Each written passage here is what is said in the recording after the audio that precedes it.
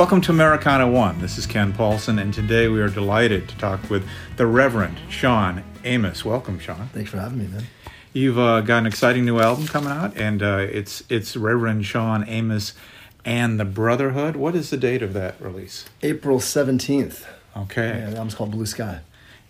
And this is a new project in that you've had all kinds of recording experiences.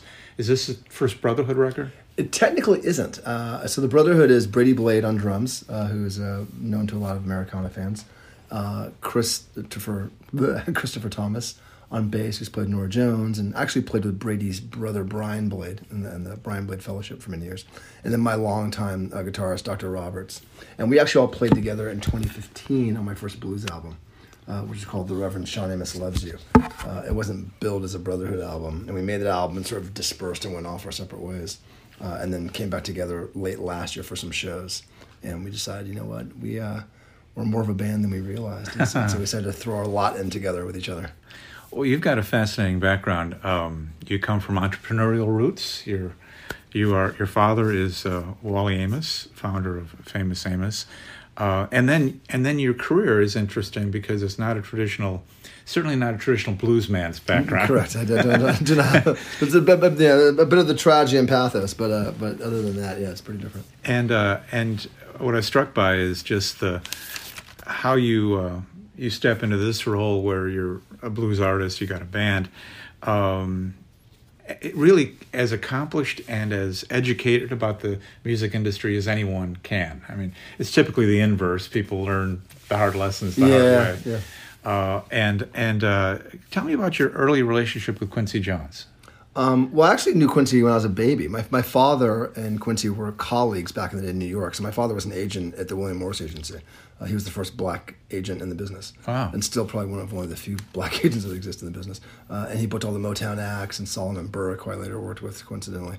And he signed Simon & Garfunkel and The Animals. Wow. And Quincy at the same time was an A&R guy over at Mercury Records. And then a staff producer. And so they were colleagues and in the same scene together. And they all moved to Los Angeles around the same time from New York, around the year I was born, which was 1967. So I knew Quincy as a baby. And then I didn't see him for many years, and flash forward to year 2000, I think. And I was an A&R executive at Rhino Records, which was the old reissue label. And I produced Quincy's career-spanning box set of his life's work. And that got us reacquainted. So he was like, "Oh my God, Shawn, you're all grown up." And so we worked on that box for a while. And then he had a foundation called the Quincy Jones Listen Up Foundation. And he asked me to run it. And I said no. And he asked me to run it again. And I said, "I'm not so sure." And then he said, "Come up to my house and let's talk about it." And Quincy is persuasive. And so I ran his foundation for a year, which is kind of a major through the looking glass experience. Do you remember specific lessons?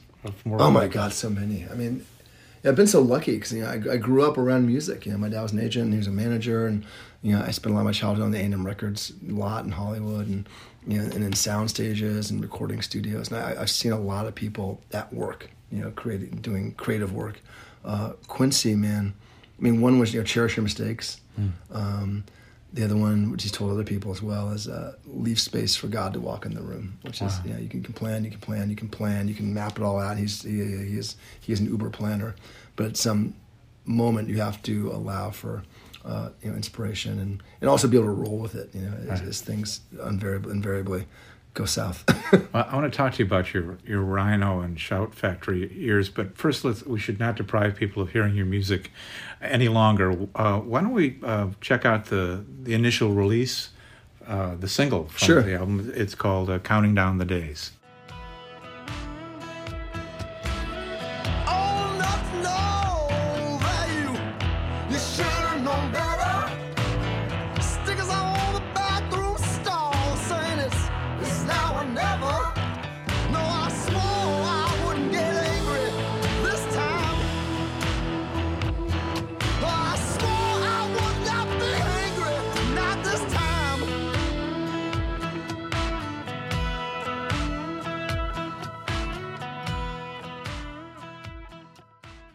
that was Counting Down the Days by the Reverend Sean Amos and the Brotherhood. And representative of your sound, would you say? Yeah, this album, that song is probably the hardest song on the album. This album is really, I started off in Americana. I made a bunch of Americana records really early on, early 2000s, late 90s. And when Wilco was coming up, and I was sort of like in the beginnings of that scene emerging, on the fringes of it. When we began to call it Americana. Yeah, exactly. Right. And I remember the first Americana Fest at like the Marriott or something in Nashville. It's a hotel lobby. I was there. I was there as well. Were you there to see Johnny Cash get his award? Yes. I helped carry Johnny on stage that night. My God, right. We gave him the free speech award. Yeah. So, really early days, and then I, left, playing music and started producing other people and doing A&R, and I discovered blues. And so with this album, I really gave myself some permission to revisit my Americana roots a bit. That's great. And so a lot of the songs reflect that, but there's also some straight up blues stuff. Very cool. I should say, just for the record, when I refer to Johnny Cash being carried on stage, he wasn't drunk. He was that close. He was infirm. And what was amazing, just an aside, which is unprofessional of me, when Spotlight hit him, as you may recall, he got a collar, and he became Johnny. He knew Cash. the deal. Yeah. Anyway, it's deep in the DNA. So I wanted to touch briefly on the Rhino years, because Rhino, your work and others was so important, so critical. That label was not afraid to take any artist of merit, clean up take the masters, preserve them, clean up everything, and shared it. Yeah. And it wasn't necessarily the critics' favorites. It could be the Electric Prunes, whatever it was. It was. Well, Rhino came about at a time when literally labels were throwing away masters. Right. I mean, they thought, we're done with this. No one's going to buy this stuff again, and unless it was, something in the top sort of 100 of their, earnings.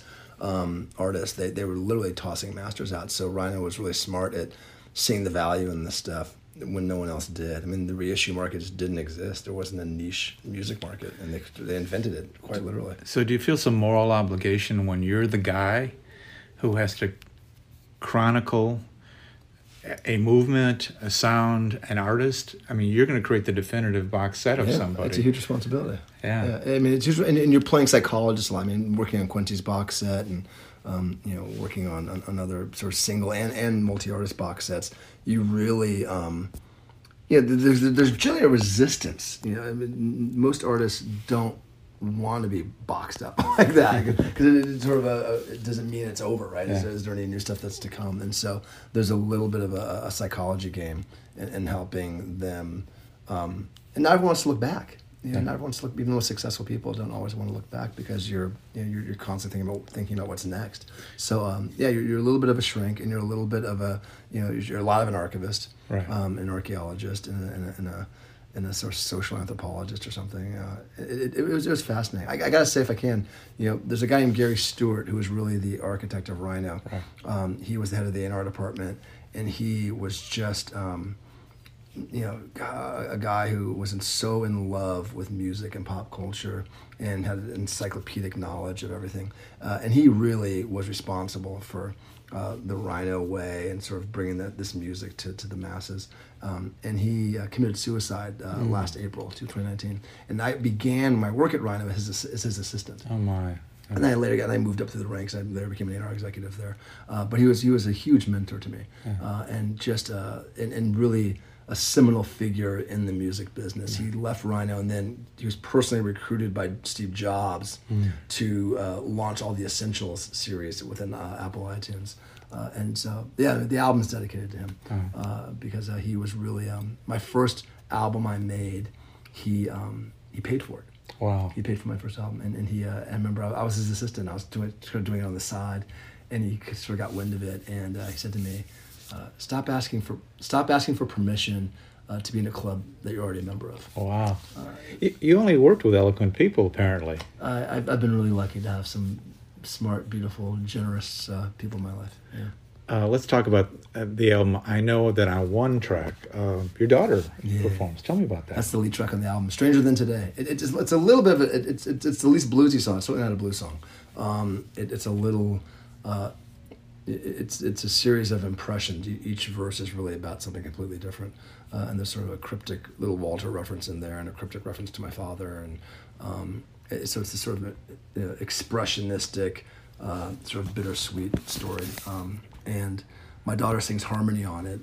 She's a great singer. She's actually a pre-med student now at BU. So she has no interest in getting in the music business, but she's a big music lover, and we've always bonded through music. It's been a thing we've shared, both as listeners and as sort of and singing together. I do a YouTube series called Kitchen Table Blues, and she sings. And she has sung with me on that, and she used to sing live a little bit, but she has massive stage fright. But she's a beautiful voice, and so she sings on the song. I recently relocated to Texas, and she went off to college, and there's been a lot of changes in our family, and so we took a road trip from Dallas to Austin over the Christmas break, and I brought a video camera, and we just taped our road trip, and that became the music video for the song. Yeah, I'm really it means a lot for me to have her on it. She's my closest, colleague. That's fantastic, and she didn't demand freedom. No points, and she's not. There's an easy deal to make. That's good. Pulling up behind the half line, stranger than today.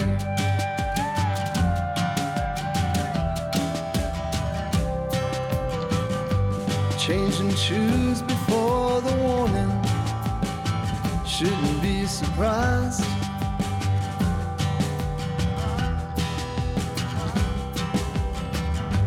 Running loose between the blue sky. Couldn't say we tried.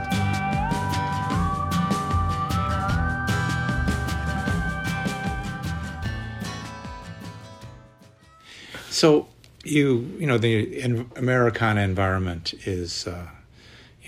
The music we call Americana now can go back forever, obviously. Sure. But the institution is more or less 20 years old, and not very diverse, and not particularly embracing of the blues. There's certainly some artists. It's happening a little bit. Fantastic Negrito was at the awards a year or two ago, Yeah. and Gary Clark Jr. is popping around there, and Steve Jordan, who's also a good friend of mine, has certainly got a foot in there with some artists he's worked with. But I agree with you totally. It's not diverse. I mean, I'm like the 30A Songwriter Festival in Santa Rosa earlier in the year, and I think I was probably the only black guy walking around.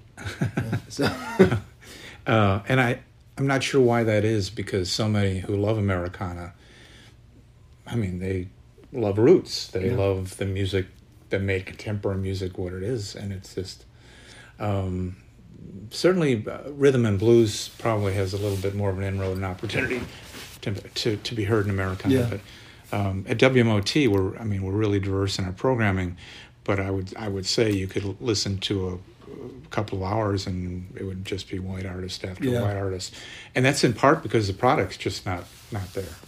It's funny. I mentioned how 20 years ago I was making Americana records, right? Before it's called Americana, and I think Ben Harper maybe just had his first album coming around that time, and I was definitely a fish out of water, and a lot of folks couldn't grapple with the fact that I was a black guy singing about black topics, but black topics that weren't like modern day black topics, and singing it with a banjo in the background or a fiddle, and it was a complete, their minds were sort of exploding on it. I think a little bit's changed now. I mean, I think in part because of the crumbling of the old distribution system, right? So we live in this niche market world now, and so everyone's sort of finding all the things they dig, and I think that as a result, people naturally cross-pollinate, or hopefully they do.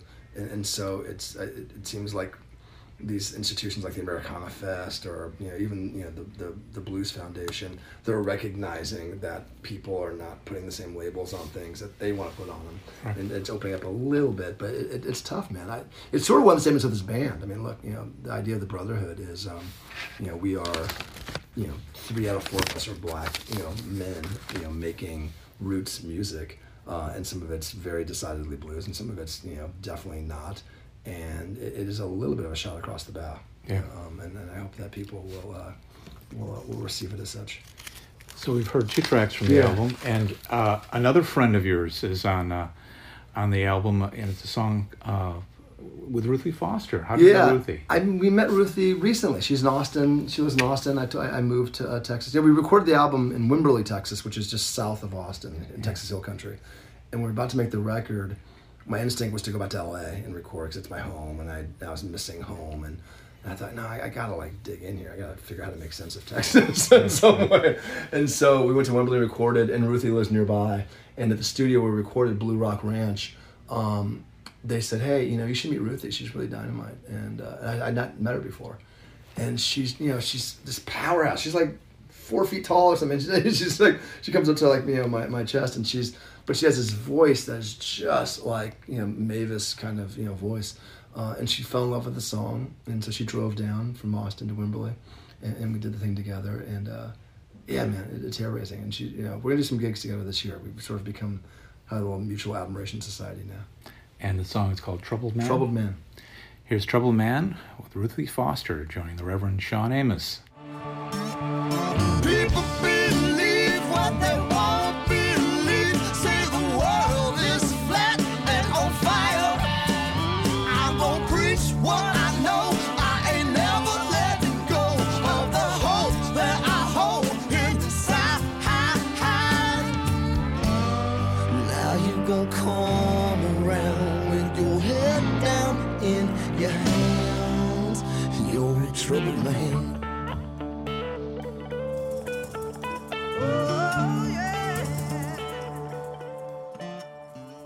That was Troubled Man from the new album from Reverend Sean Amos and the Brotherhood. The name of that album? Blue Sky. Blue Sky.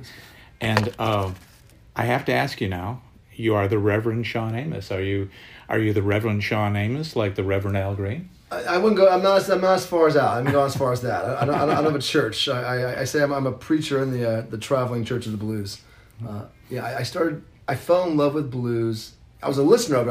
I wasn't a practitioner. I was a lover of it, and I'd produced, John Lee Hooker's box set, and I'd done all sorts of stuff as a compilation producer. And so I certainly was a massive student of it. But I never wanted to perform it. Kind of what I talked about earlier with the whole Americana thing. I felt like it was too cliche in a way. I thought, I want to be a roots artist. I want to be an Americana artist, and to play blues is exactly the thing that everyone would expect of me to do. And so I went to great lengths to avoid playing blues for a long time. But I got invited to Italy in 2012 by an old bandmate, and we played blues in Italy for 2 weeks. And I just it was undeniable. I fell so in love with the music as a performer and the elemental nature of it and the simplicity of it, and it made me really proud to be a black man. Mm-hmm. It helped me sort of self-identify in a way that I had difficulty self-identifying. Are you a vocalist in that, and you don't play? I play harmonica. So okay. It's funny. I went to Italy to sing and to play sax. I used to play sax, and I left there singing and playing harmonica. Okay. So when we were playing there, the Italian crowd after every night, they go, Reverendo, El Reverendo. And I'm like, what the hell are they saying?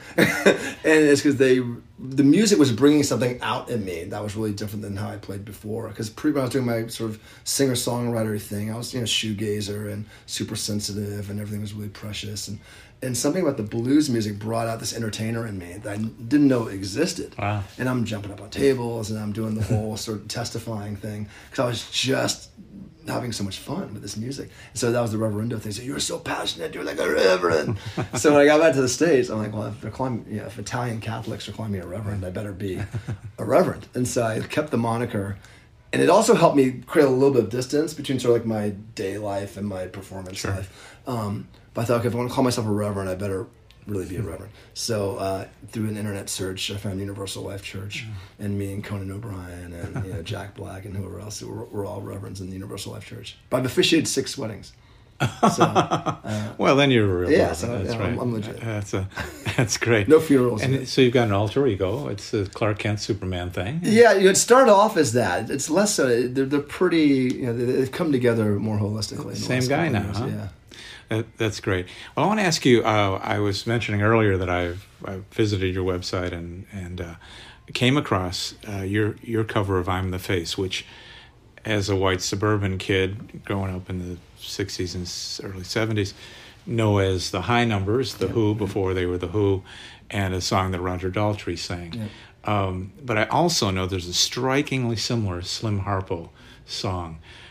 What's the story? Got Love If You Want It. Yeah, so that song was stolen. I mean, like we you know, like all, you know, sort of, you know, pilgrims, you know, people come and they, you know, they sort of bring new things to a land and they go back and they steal things. And that was like, that was the story of the British invasion. Right, so they brought us our music back, for which I'm thankful. And then they left with a few things. And, you know, Led Zeppelin famously was cribbing Willie Dixon, you know, stuff. And but the High Numbers had a manager named Pete Meaden at the time, before Kit Lambert and Chris Stamp took over management, more famously. And Pete Meaden himself was a frustrated songwriter. And so he wrote On the Face, basically copying a Slim Harpo song called Got Love If You Want It. So musically it's identical. Right. And then On the Face was like obviously part of the mod scene. So the Face was sort of the leader of the mod gang. So, and already at that time, the Who was, or then the High Numbers, but the Who were trying to align themselves with the mod movement, which is the hip thing at the time in Britain. And so so he wrote these lyrics that are all sort of British mod based, but it's Got Love You Want. So when we play it live, so musically our version is really sort of owes itself to Slim Harpo's version, although we were saying Meaden's lyrics. But yeah, we when we do it live, we actually sing the last verse of Slim Harpo's song to remind people that they need to give proper due where credit is due. You know, I listen to music all the time, but sometimes when you come across something you've heard for the last 40 years of your life, done particularly vibrantly, it was a treat to hear. Well done. That it's fun song to play live. It sort of stood the test of time in our sense. Well, our time is almost up, but I wanted to ask you. You mentioned that Quincy Jones emphasized you can plan, but something spontaneous can always happen. You strike me as a planner. Yeah. What is your plan for the Reverend Sean Amos and the Brotherhood? Where's this going from here? Well, you know, the year is for us to play as much as possible and expand the tent. You know, I mean, we've been playing. Or I've been playing blues for, you know, I guess almost 5 years now, and it's been lovely. And we have a good foothold in that world. You know, I miss the Americana world, you know, and I've always been, I wouldn't say a chip on my shoulder, but I've always been, it stung a little bit that, you know, the stuff I've done and the sort of roads I've been down have never been, you know, fully embraced by that world. We'd like to come home to that world a little bit, and hopefully the album will allow us to do that. Great. Well, we're pleased to have you on Americana Thanks, man. One. Appreciate it. What I've heard of the album is terrific, Thank you. I predict a bright future. Thank you for your time, You Sean too, Amos. brother. Real pleasure. See you soon, man. Thank you. Our thanks to Erica Nalo for her always sterling production, and to Dave Paulson for writing the theme music. This is Americana One.